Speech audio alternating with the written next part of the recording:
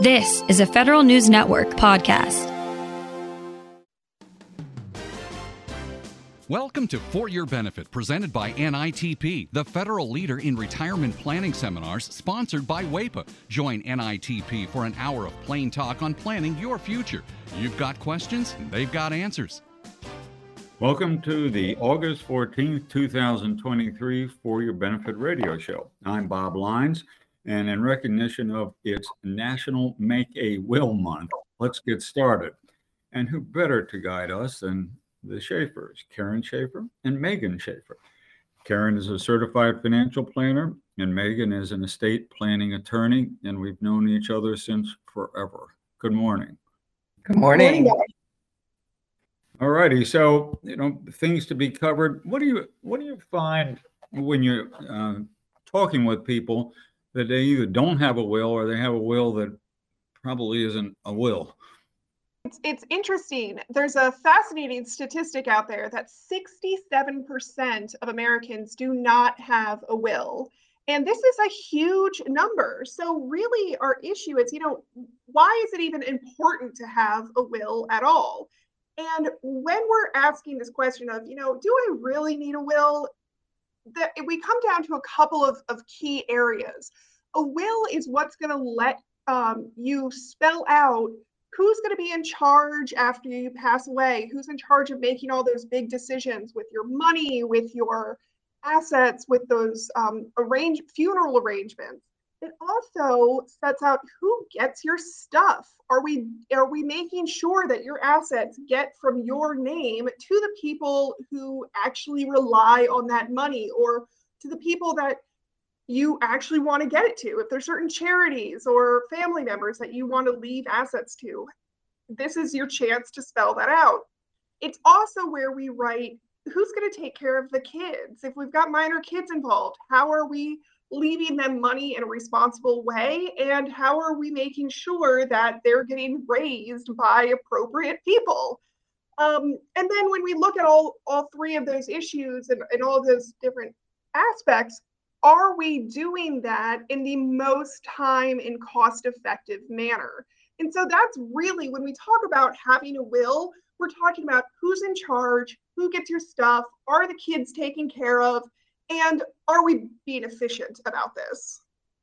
But we know that most people just don't have these wills, and I get a lot of pushback as the financial planner. I'm going to say your estate planning documents, your wills, powers of attorney, healthcare directives, appropriate trust, what as necessary, are just really a cornerstone piece of somebody's personal financial plan.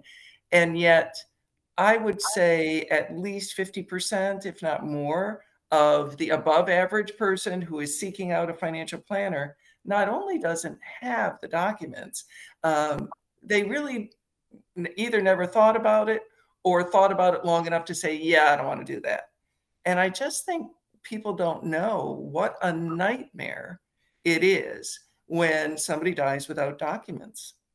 And I see that a lot too in my line of work. I hear all the time, well, Megan, I'm married, so I don't need a will because I don't need to say who's going to get my stuff. When I die, everything, my spouse will deal with all of that. So I don't need a will. There's no question about who's going to be in charge of where my stuff is going to go.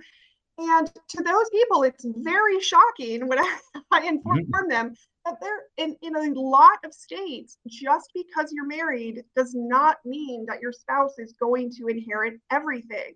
If you die without a will, it comes down to state law that says who gets your stuff.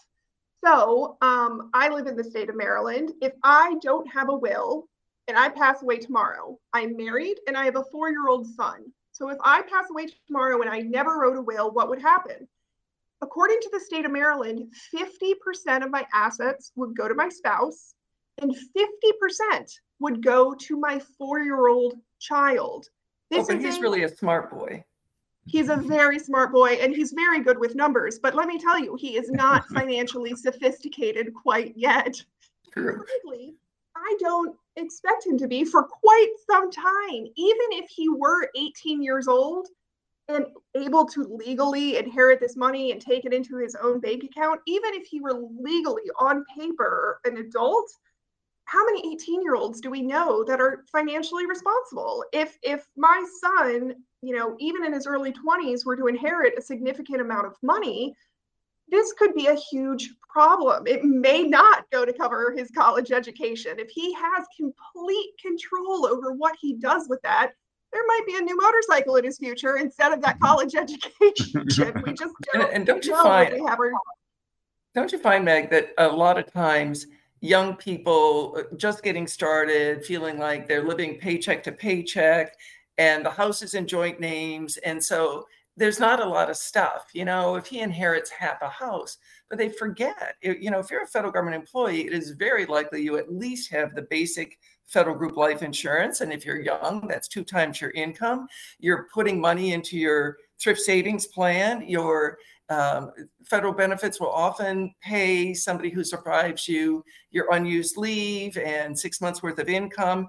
And it adds up. And it's kind of dangerous for it does add up, especially for our federal government employees who have all of these benefits that you're not really tapping into while you're alive, but they do come into play once you pass away, and especially if you pass away young.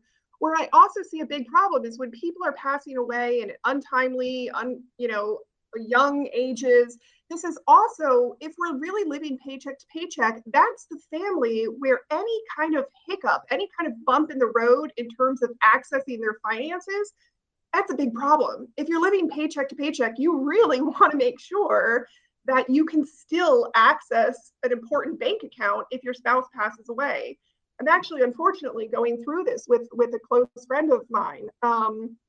One of my son's best friend from preschool, his father passed away very unexpectedly shortly after the 4th of July. Young guy, was supposed to be turning 40 this coming August, 2 young kids, and just a really horrible tragedy. Well, young guy, 2 young kids, not that much money because everything's going to the kids right now and you're still building up your career. So, but didn't have a will, had some important accounts that weren't owned jointly with the spouse. And to add insult to injury, that this couple was also taking care of his grandmother. So we have several issues that are coming to play here. Now it becomes the question of, okay, well, who's going to take care of grandma? Because we didn't have documents saying if something happens to him, who's going to be the next person in charge. We have a surviving spouse with 2 minor children who is already going through the whirlwind of shock and devastation that comes with losing a spouse. And, she can't access the account that the mortgage was paid out of. So to do that, we're having to go to court. We're having to petition a judge to have an emergency hearing. And oh, by the way, once she does have access to that money, she doesn't get all of it. She gets 50%. That remaining 50% goes to these 2 minor kids. And let me walk you through what that process looks like a little bit. If you're under the age of 18, you're not legally old enough to inherit money. So we've got a 2-year-old and a 4-year-old who have now inherited a decent amount of money. It's not a ton, but it's enough that the family needs to access on a regular basis and keep the mortgage payments coming in. So in order to access this money, their mother is going to have to petition a judge and say, I want to receive this money on the kid's behalf. Then for the rest of the time until they turn 18 years old, so we're talking for the next 14, 16 years, she has to go in front of that same judge again every 9 months to a year and say, look, here's where every penny has gone. This is just money that's going to pay the mortgage. This is just money that's going to pay the funeral costs, that's going to pay the education, the clothing of these children.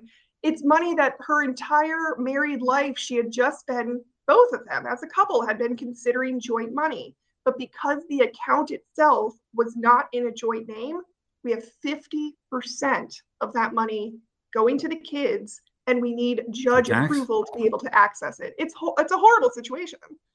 And Megan, when you say go before a judge, is that something that a person can do on their own, or do they need legal representation? When you say accounting, do you just take in your check register, or is it on one of those forms where it's going to take somebody to fill it out and make sure it's right every single time? Yeah, so it is something that it's a time-consuming process, and it's a costly process. Every time we're going into court, we're going to have to pay filing fees.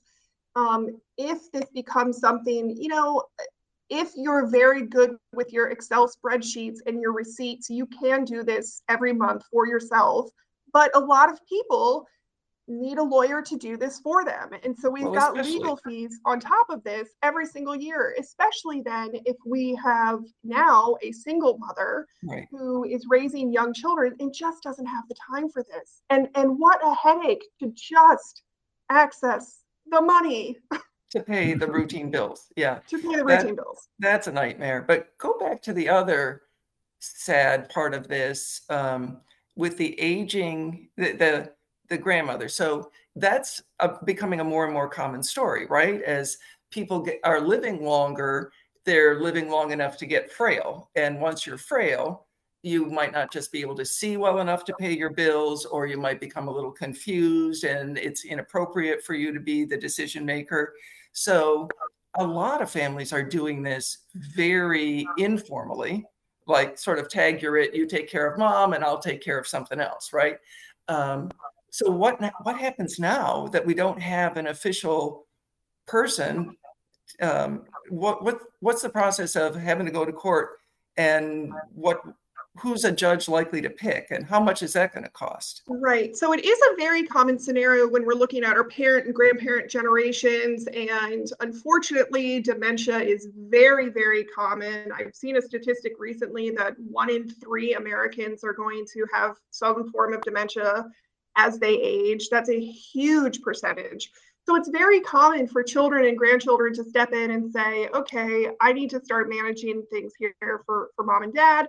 They get the paperwork in place, but the problem with the paperwork here, it said, okay, grandson is in charge. He's going to make all the decisions, but it didn't say what happened if he passed away.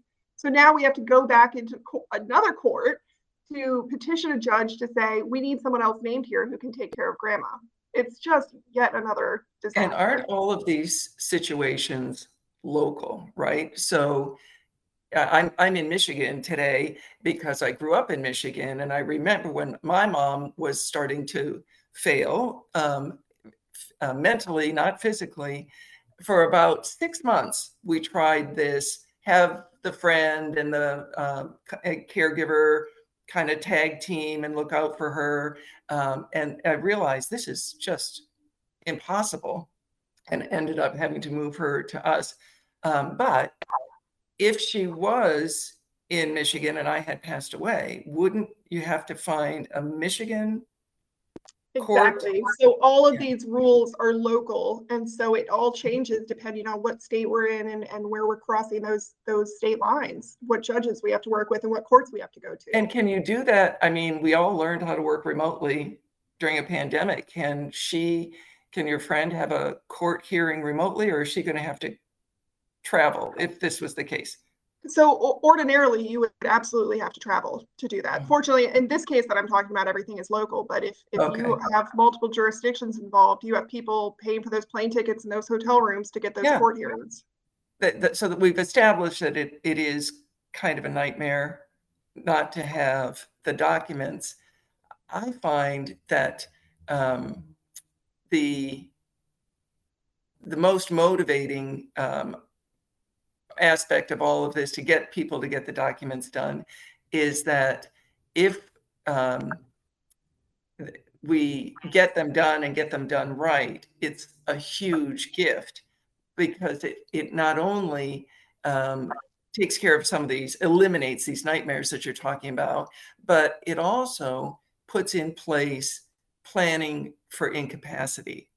As the financial planner, I always get a little bit more worried about what's going to happen to my client when they're alive, and I'm not talking to somebody who's competent anymore, or I'm getting a phone call from a child, an adult child, saying, hey, you got to talk to me because mom's been diagnosed with something and she can't communicate rationally anymore. And I have no authority to even tell this child mom's a client, to much less, oh, great. I'm so glad. You seem like a lovely person. I was getting a little worried about your mom. Let's just open all of the books here and start sending checks to you on her behalf. I mean, it's impossible. And that is where I have had a little bit more success, just explaining, you do know that if you fall and break your hip and you recover nicely, but you have a bad time of it for a while, somebody's got to pay your bills. And when your kids call me, I can't answer that call without something in writing. All right. I think we need to take a break. So the good folks from WAEPA, who sponsor the show, have a message for us. Times have changed, but WAEPA's mission remains the same: to promote the health, welfare, and financial well-being of civilian federal employees. WAEPA offers group term life insurance to civilian federal employees with up to $1.5 million in coverage, regardless of salary. As a WAEPA member, you can access exclusive rates and benefits not available to the general public. How does this compare to FEGLI? Unlike FEGLI, WAEPA's coverage amounts are not capped by your salary. WAEPA will cover your family as well. For your children, WAEPA offers double the benefits that FEGLI offers. And for your spouse, WAEPA offers 20 times more coverage than FEGLI. 20 times more coverage. WAEPA's coverage is also portable if you decide to leave the federal government or retire. You can even supplement or replace your existing policy. See how much you could save by visiting waepa.org today. Welcome back to the final session of today's, second to last. So we had questions, though. And so an opening question would be, or have I done this already? I've heard that 67% of the adults in the country don't have a will. Did we talk about that? Yes, we did. Okay, so what I thought. So I'll scratch it off. And then. And I will say, though, Bob, 67% don't have a will. Of them, that remaining percentage that does have a will, the question then becomes, is this an up-to-date will? Is this an effective will? It's amazing to me how many people I meet with and they say, oh yeah, I wrote a will, right after our first child was born. And so we're all set. And in the meantime, now 40 years have gone by, and we've got a couple who, let's say, was living in the Washington metropolitan area, but now they've retired across the country, and their assets have changed significantly, and their family structure has changed significantly.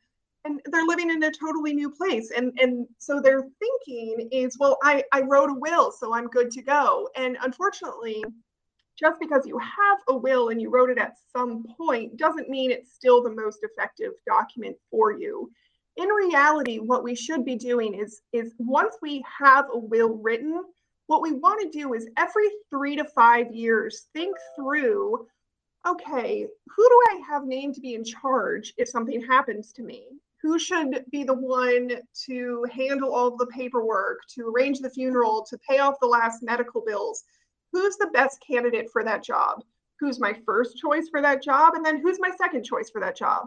And every 3 to 5 years, I want you to think through, okay, who do I have named in those decision-making roles? Do those people still make sense?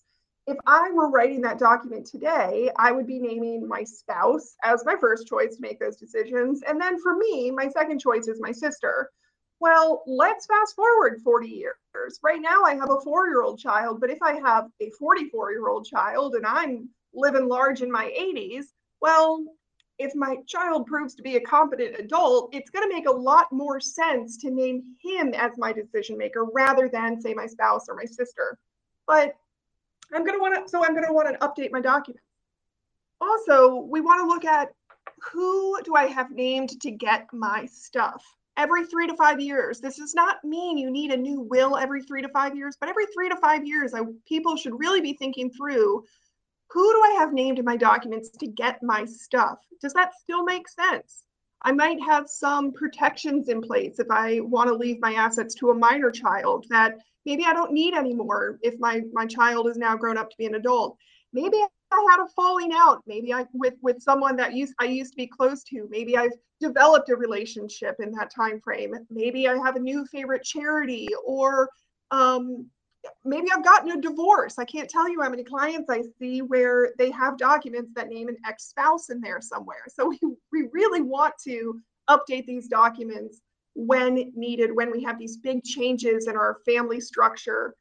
And also, anytime we cross state lines, if I'm even just moving from Maryland to Virginia, I'm going to have different laws at play. So I'm going to want to make sure that I have the documents in place to reflect the local law.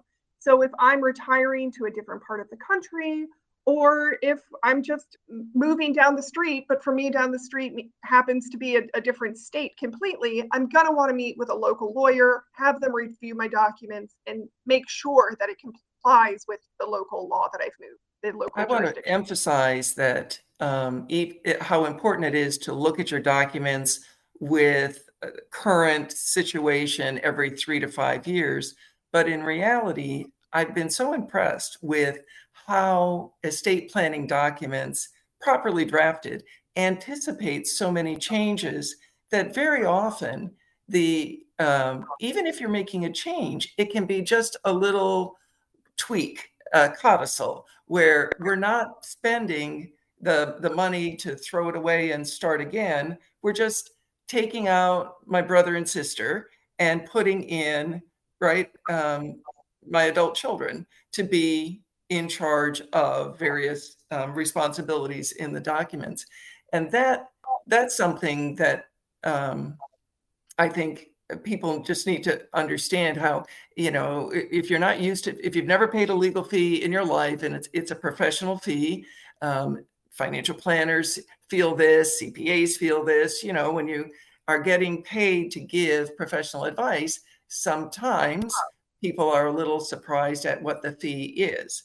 But it's a fee that doesn't get repeated every year. It's a fee that is a huge investment in avoiding nightmares, and very costly nightmares, and then a little maintenance fee often, until your circumstances really are so different. It might be more cost effective to throw it away and start again.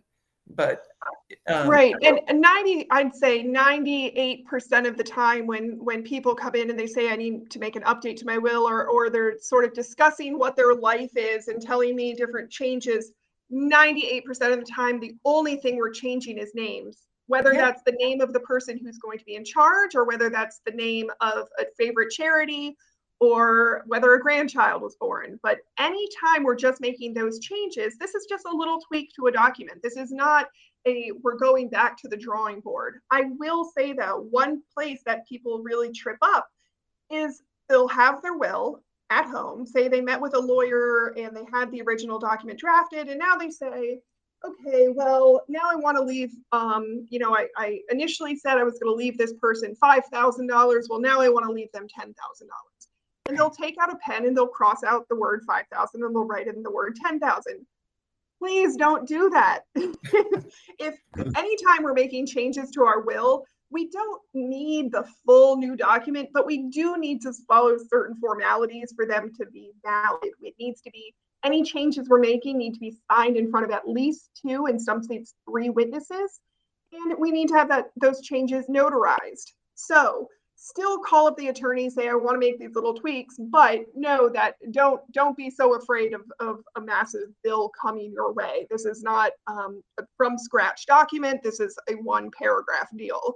So, well, tell me, so you've made a really good case for the nightmare that happens when people who aren't supposed to die anytime soon, but tragically do die, and then eventually we're all going to have to face this. You've made a really good case for it's so much better with documents. So what's the first step, right? How do you get started with this? So the first step is to meet with a lawyer, and you can ask around to your friends, see if any of them have worked with it. You're specifically going to look for an estate planning attorney. So any estate planning attorney is going to walk you through the process of getting a will. And again, a will is the document that handles all of these questions that come up after you die. An estate planning attorney is also going to help you with some documents that you're going to need to help you through old age. Some of those that we touched on before the break. What happens to our clients as they age, and if dementia sets in, do we have the right documents in place to make sure that someone else can manage their finances on their behalf, someone else can speak to their doctors on their behalf?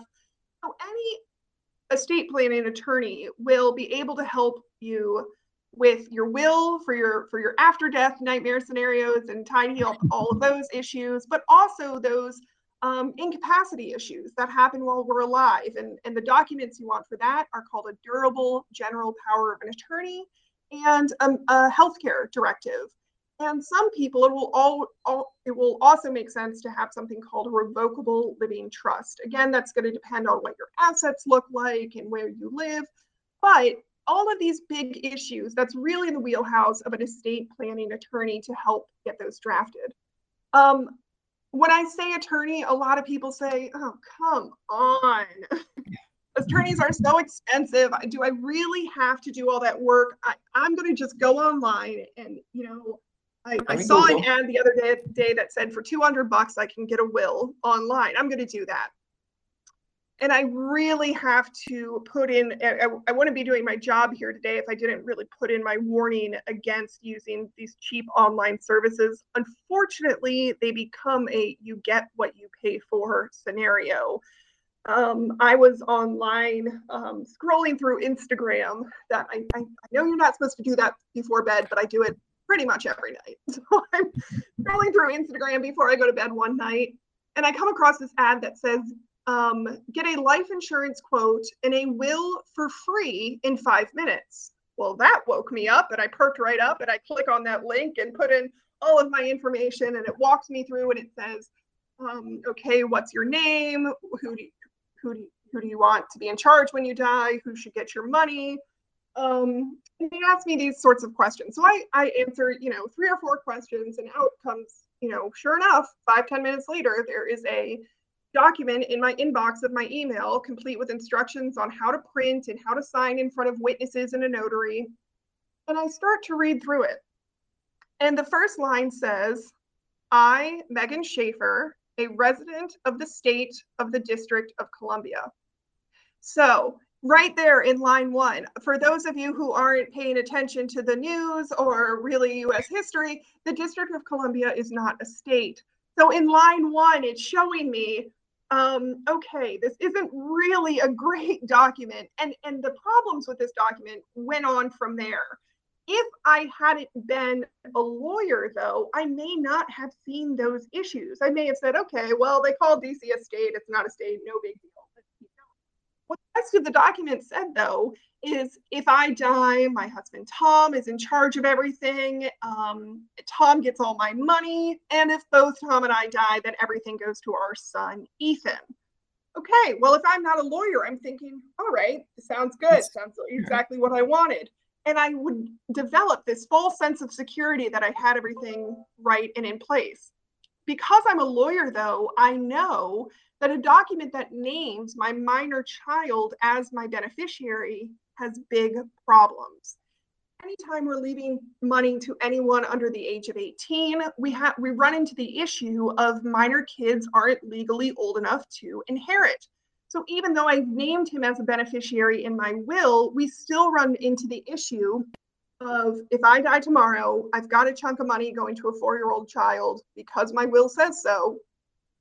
Someone's going to have to go into court, petition a judge and say, hey, Ethan's mom died. She left him a bunch of money, but he's not 18 yet, so I'm going to manage the money on his behalf. They then have to prepare an accounting every single 9 months to a year, go back into that same courtroom, pay those filing fees, pay those legal fees, and show how each and every penny has been spent. That goes on until my child is 18 years old. And then guess what happens on his 18th birthday? He gets that money outright with zero adult supervision. So I touched on this briefly when we first started talking. An 18-year-old, generally speaking, it does not have the life experience. They may be a great kid, they may make great decisions, but they simply don't have the life experience to have a solid financial understanding of the best way to manage this money. So I've seen these court supervised situations where you can't do good financial planning, right? So all the chunk of money goes into treasury bills or certificates of deposit. None of it goes into a 529 plan, so it could grow adequately to fund an education. None of it goes into a little Roth IRA if somebody's working a part-time job. And, you know, it's just all the basics of financial planning are usurped by the very rigid rules of what a court supervised pile of money is allowed to do. That's a great point. So a lot of times when we have parents that pass away, we've got money, we've now have a large chunk of money because we have the life insurance coming in, we have the retirement plans that were never tapped into coming in, and we have quite a bit of money going to someone who's young. They're going to need some of that money up front, but a substantial chunk of it. Anytime we're looking at a substantial chunk of money that we're not going to need immediately, we're going to be looking for growth opportunities for that money. A lot of those growth opportunities aren't necessarily for legal purposes. Anyone who is court appointed, their job is to just maintain exactly that amount of money. So they're going to be very, very conservative in how they invest that money, where they put that money, what they use that money for. That money is not going to be growing at what otherwise would have been considered a financially appropriate manner. And we're not growing money for money's sake. If money doesn't grow, it actually loses value. Exactly. So when I'm leaving money in these very, very conservative, appropriate to satisfy the court kinds of accounts, I actually have less money in 20 years than what was inherited, because money is only as good as what you can spend it on. $100,000 today, we all know what that buys. Well, 20 years from now, it buys half of that if we don't make it grow. Right. And it actually can be even worse than that. We have scenarios where if I name a minor child as a beneficiary of a life insurance policy, for example, that life insurance company is well within their rights to say, depending on the contract you have with that company, but they can look and say, you know what, we don't have to give money to anyone who's not a legal adult. So they're well within their rights to hold that life insurance money, which the child really needs to grow and develop and prosper. Eat. Yes. But they can hold on to that life insurance money in a non-interest bearing account where it just sits and is devalued until their 18th birthday. Wow. All right. I think it's time for a break, and let the good folks listening know about what NITP can do for them. Who do you trust when making your most important decisions? National Institute of Transition Planning has been the trusted source for federal retirement planning, serving new, mid-career, and pre-retirement federal employees for more than 30 years. NITP's subject matter experts bring more than 800 years of collective expertise on federal benefits, financial transition, and estate planning. Visit NITPinc.com. That's NITPinc.com to sign up for their free monthly newsletter and information about free webinars.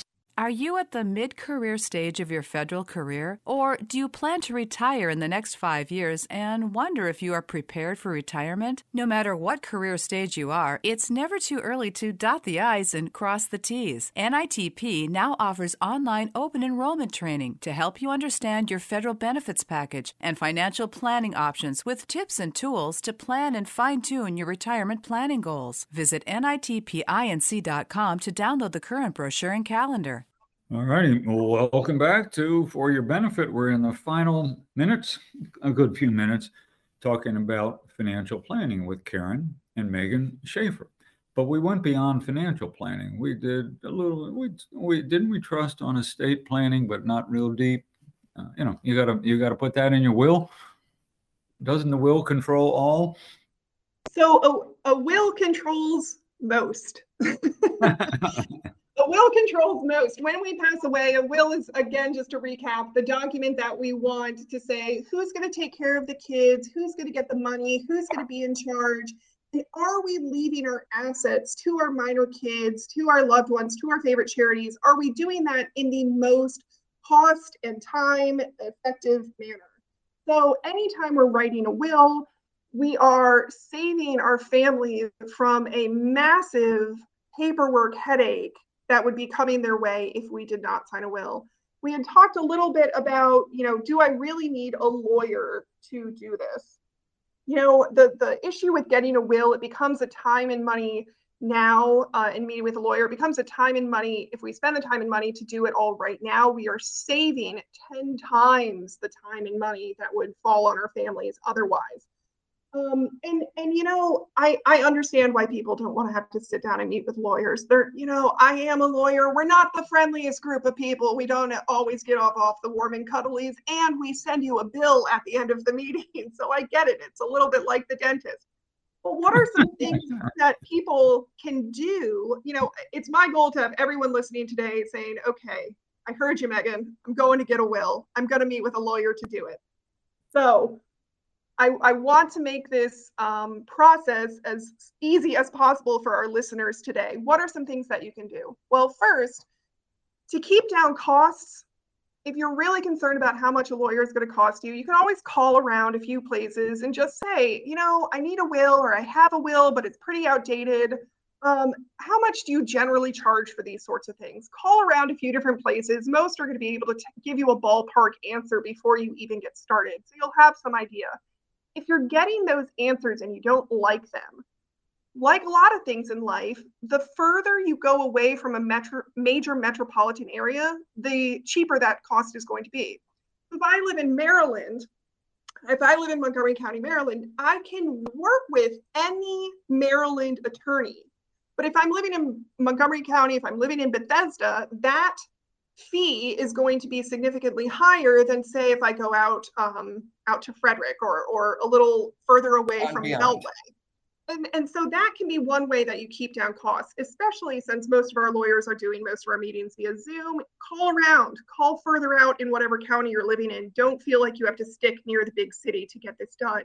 And don't you also find, Megan, that the bigger the firm, the more likely they have capabilities of doing very complicated things, but even the basic documents are more expensive. And so the mid-sized and small firms are perfectly adequate if you don't have a real complicated situation. Exactly. If you're one of the people listening today and you're saying, you know what, I just want everything to go to my spouse. I don't want them to have to go to a lot of paperwork. And if we both die, I want this to go to nieces and nephews, our favorite charity. Look at your mid-size, your solo practitioners, and look a little, look away from the major commercial hubs in your county. And then another way you can really cut down costs is if you're prepared for that meeting. I've talked a lot about the issues that are going to come up in that initial meeting. And if you've thought through some of these issues before you meet with your attorney, well, then you don't have to spend those 20 minutes of billable time talking through them with your attorney. So the things you should sort of have a mental list of going into that meeting. You should have the idea of who should be in charge if something happens to you. Who are your decision makers? Who's your first choice? Who's your backup choices?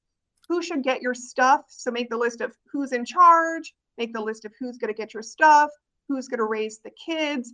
Have those types of issues already thought through a little bit. And also make sure that you're thinking about these people stepping in while you're still alive. Correct. Right? Who's going to make healthcare decisions for you? Who's going to make financial decisions for you if you haven't passed away yet, but you're not competent anymore to make those decisions? Right. And how do you coach people, Megan? Do you kind of insist on first and second choices, or do you go further than that, or is right? So whenever we're talking about our decision makers, you always want to have a first choice and a second choice. Then we're looking and possibly even a third choice. If you know who that person is going to be, it's a great time to add them in as well, because we don't know what the future holds.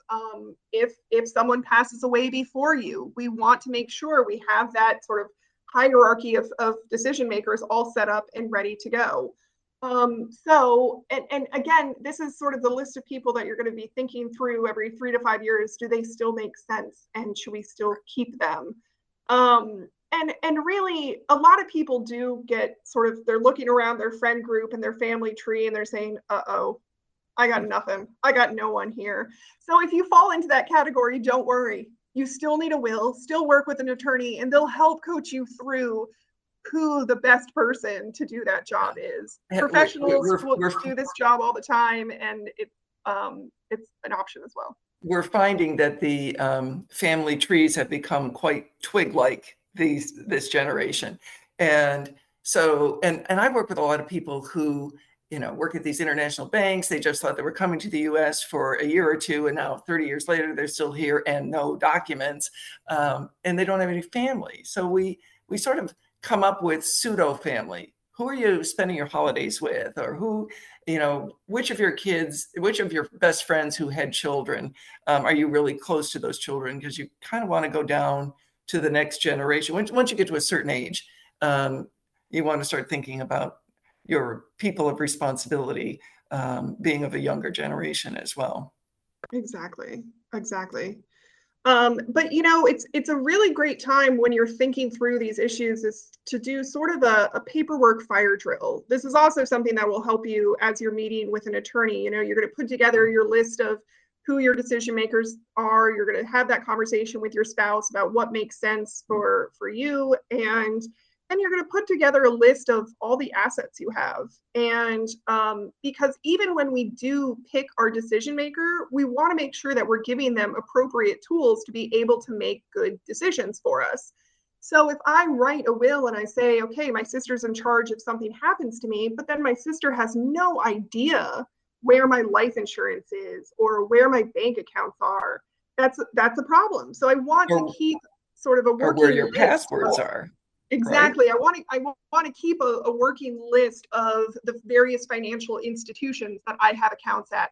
That list does not need to include account numbers or passwords, but my sister is going to need to know that she should call Fidelity or Schwab or Bank of America or Capital One, wherever it may be.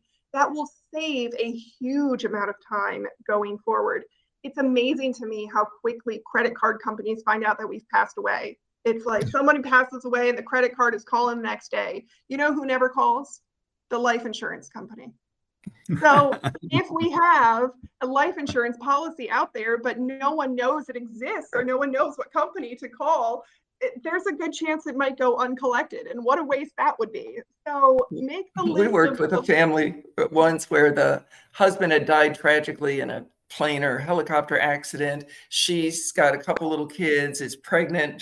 She finds out after the funeral that she's pregnant with her third child, and she's almost unable to communicate, that she's just in shock. And we were going through her bills, trying to figure out how much money is she going to need coming in every month. And there on one of the credit card statements was a premium for life insurance that she had no idea they had. And we called that insurance company, and it was the game changer, right? It was, oh my gosh, this is going to work. But we otherwise never would have known. And when I first started practicing many, many years ago, this is going to show my age a bit, but when I first started practicing, I used to be able to tell clients, collect mail for 3 to 6 months. Everybody gets a paper statement in the mail eventually. You'll hear it from every account that way. Well, we simply just can't say that anymore. How many of us have,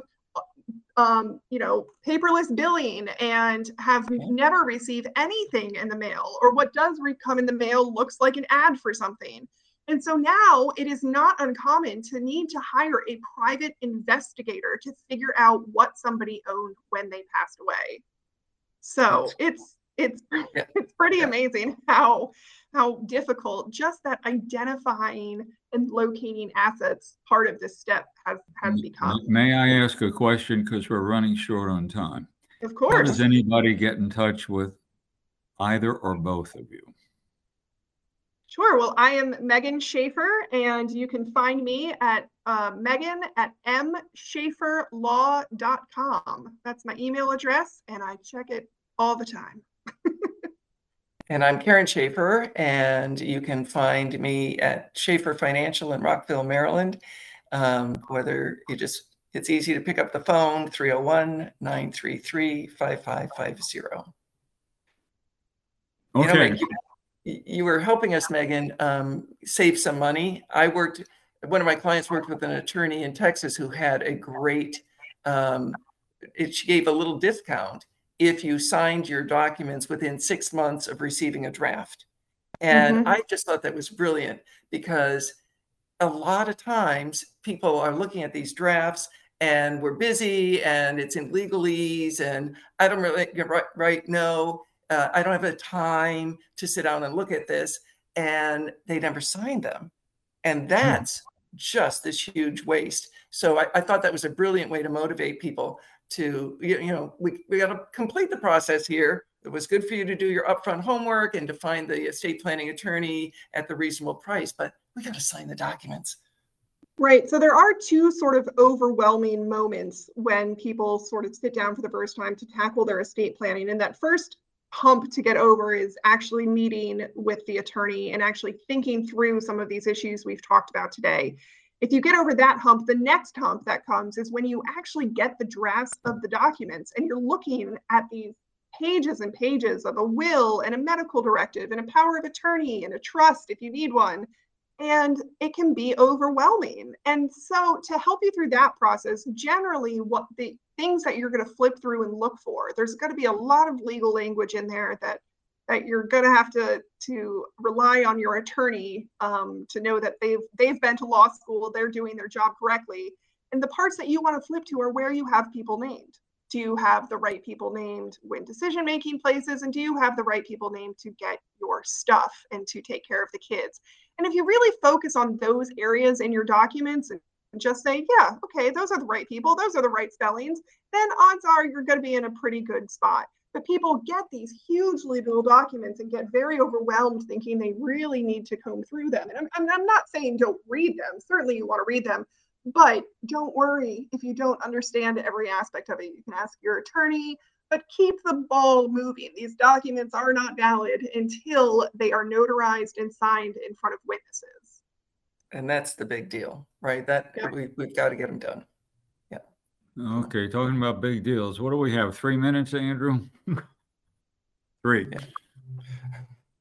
One more question. What's that phone number again for you all? For Schaefer 301-933-5550. And is there a website? There is. Schaefer, yeah. Schaeferfinancial.com. And, the only tricky thing about Schaefer, it has every letter that you could put in it, right? There's so many different spellings. So just think about all the letters that you've ever seen in that name, SCHAEFFER. And you'll find us. We're Googleable, as we say these days. Not too hard to find. Okay. And we are 2 minutes, Andrew, or 3? Andrew says 2. Okay, so I'm going to do a quick recap for everyone tuning in today. We've talked about, why you need a will, some of the horror stories. We talked a lot about what happens when people have minor kids. And so if you're listening and you're thinking, you're kind of not paying attention to us because you don't have minor kids, I still want to make sure that you need a will. You need a will, and you can't assume that everything's going to go towards surviving spouse. If without a will, we're going to have a lot of paperwork that's going to fall on someone else's shoulders. So we want to take the time to get our paperwork house in order and meet with the attorney, spend the small amount of money now compared to the large amount of time and money that would be coming your family's way if you don't have a will. You need to meet with a lawyer to do this. Before you have that meeting, you're going to think through who your decision makers should be, who your beneficiaries, who should get your money. And you're going to pull together a list of all of your assets. You're going to say, okay, this is where the life insurance is. This is where the checking and savings accounts is. This is where the investment accounts are. You're going to go through each of those things. By the way, when you're looking at your retirement plans and your life insurance policies, go through and find the beneficiary designation forms for each of those policies. Even if you write a will that says, when I die, everything goes to my spouse, if you have an old retirement account out there that says, when I die, this asset goes to my sibling, guess what? The beneficiary designation trumps your will.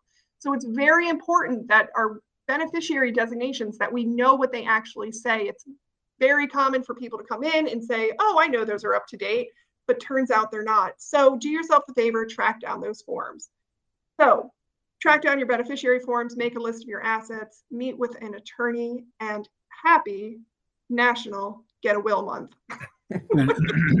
and your financial planner will love you when you get it done, and it is here to help you get organized and stay organized, and encourage you to read that draft and sign it. So yeah, I didn't even know Make a Will Month was a thing, right? But it is not nearly as exciting or delicious as National Ice Cream Month, but you know, it's a great excuse for us to help remind people that it's time to get this done. Great. Okay, quick. Phone numbers or websites. SchaeferFinancial.com in Rockville, Maryland, 301-933-5550. And I'm Megan Schaefer. And I'm Karen Schaefer. And we're encouraging you to get your documents done. And I'm Bob Lyons, and we're done. So thanks for being on the show. It was, as always expected, fantastic. Thank you, and have a nice day.